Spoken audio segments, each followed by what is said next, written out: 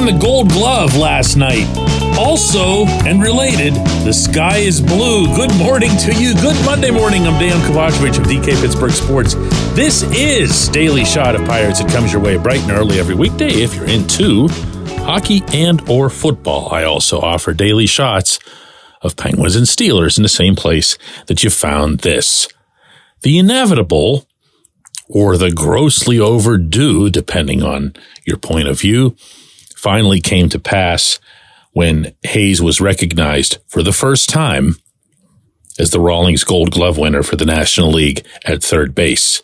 Hayes also has the opportunity, if you want to ramp this up even further, to be the Rawlings Platinum Glove winner for the year, and that would be the best defensive player, regardless of position, in his respective league. And if you look at Hayes' advanced metrics, actually, heck with that. If you just watch Hayes play baseball, you have to know that he'd be eligible for that. But he really is. There are several different reliable and reputable services that track defense in a way that's never been done before. It used to just be the managers getting together and say, hey, I really like that guy. And then the managers cast their vote and that's the end of it.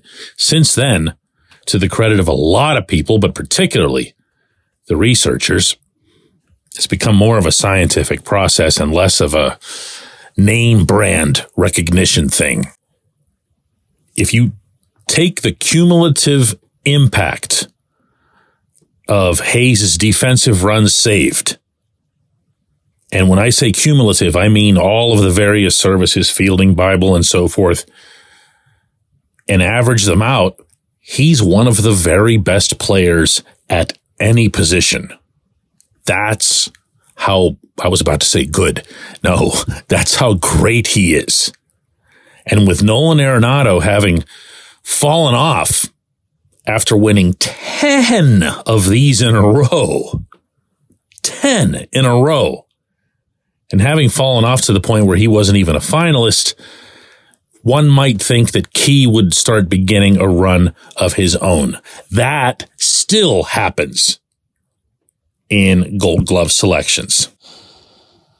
But can I be that guy that brings up something that really didn't have anything to do with this, but still feels like it did? Hayes had a really nice turnaround year at the plate. And I'm sorry, but there's a part of me that feels like a lot of this general reaction that came about last night from the local baseball community, you can see that most prominently on social media, it wouldn't have been there, I don't think, if he hadn't had this surge over the second half of the season. Because over the second half of the season, he was still Brooks Robinson, Mike Schmidt, and whatever out there defensively, but he also added the bat to it really for the first time since the 2020 pandemic year.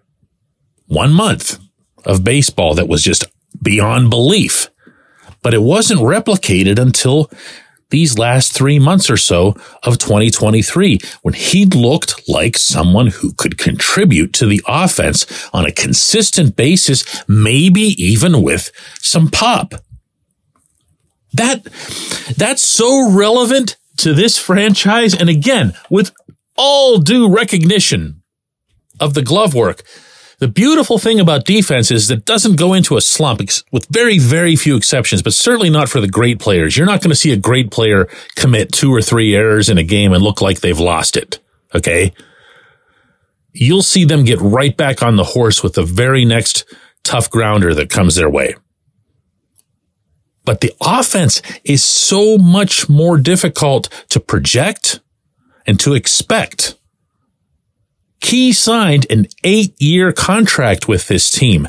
That was extraordinary at the time, and you know what? It's extraordinary still, even though Brian Reynolds lapped him.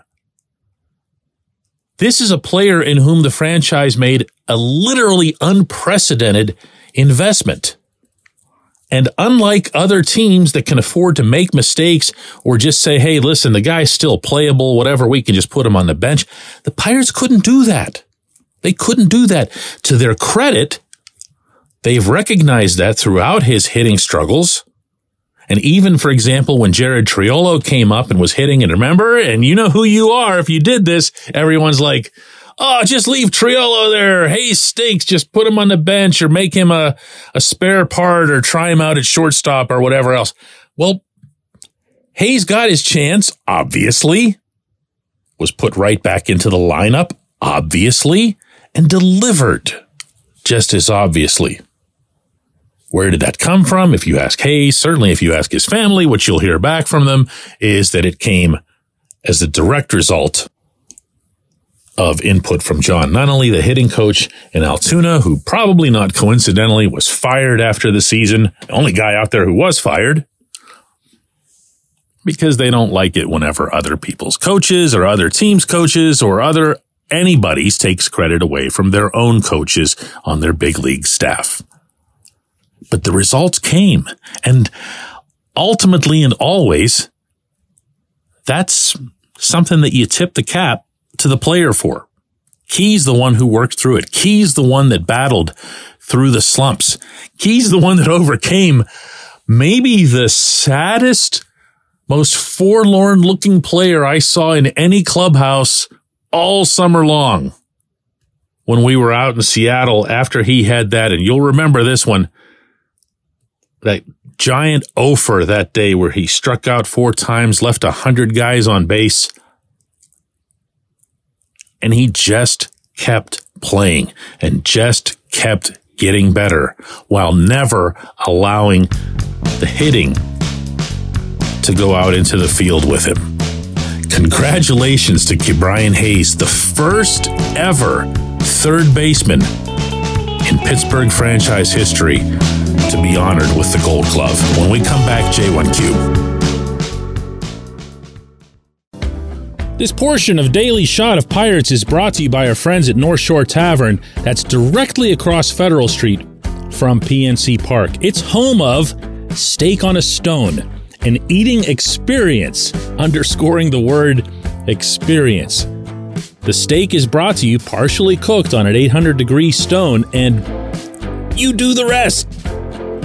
It's a ton of fun, it's a great meal, and it's a baseball atmosphere like no other in Pittsburgh. North Shore Tavern, right across Federal Street from PNC Park. Your front door, your car, your bike, your computer, your gun. Safety is a habit. Every day you lock and secure your home and everything you want to keep safe. Gun safety and responsible storage are no different, and the best way to help prevent accidents, misuse, and theft. If you have a firearm, own it, respect it, and secure it. Visit ProjectChildSafe.org. Brought to you by the National Shooting Sports Foundation and the Bureau of Justice Assistance.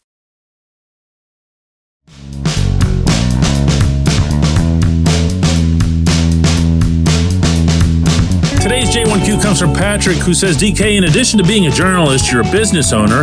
Bob Nutting is a business owner.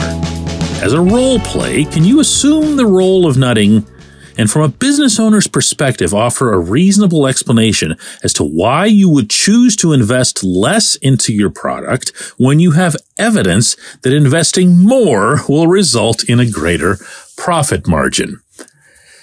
For anybody who doesn't know exactly what Patrick's referring to, I've reported on multiple occasions, beginning a couple of years ago, but I'll repeat it occasionally, whether it's in writing or here on this show, that Nutting's 3 most profitable seasons as owner were 2013 through 2015, when he also had his 3 highest payrolls. Now, how do I know this? Well, let's just say that I know it, okay?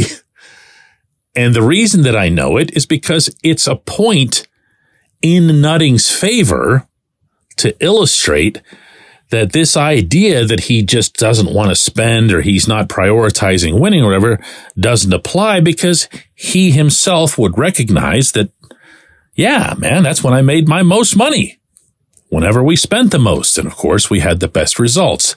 Now, anybody who's listening to this, who is a business owner, whether it's small or large, as I am, you mentioned, would be able to give you the instant answer. And I'm sure a lot of them already did, even as I've been blathering since your question, which is that not all business owners are prone to risk.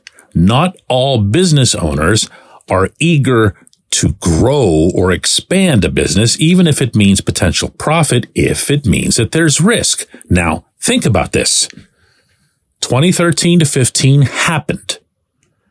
All 3 years the Pirates made the playoffs. Didn't stick around very long, especially in the final 2, but they made the playoffs. They had their best regular seasons since PNC Park opened. They had their best attendances since PNC Park opened.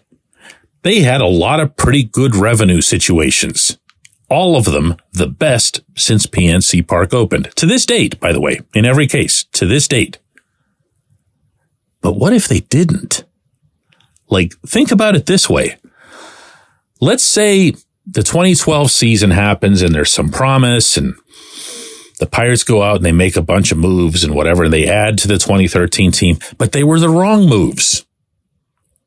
It's not like Neil Huntington and company were immune to making wrong moves, as we'd see over their full dozen-year tenure. Let's say that instead of picking up A.J. Burnett and Russell Martin and Jason Grilli and Michael McHenry, and then going out and getting Justin Morneau and Aramis Ramirez and Joaquim Soria and other guys who were older and cost a little bit, but they were worthwhile additions. Let's say that instead of doing that, they just got a bunch of bad players. Even if they were expensive or names or whatever, but they'd have gotten a bunch of players who came here and didn't contribute and the team didn't make the playoffs. That's a real risk.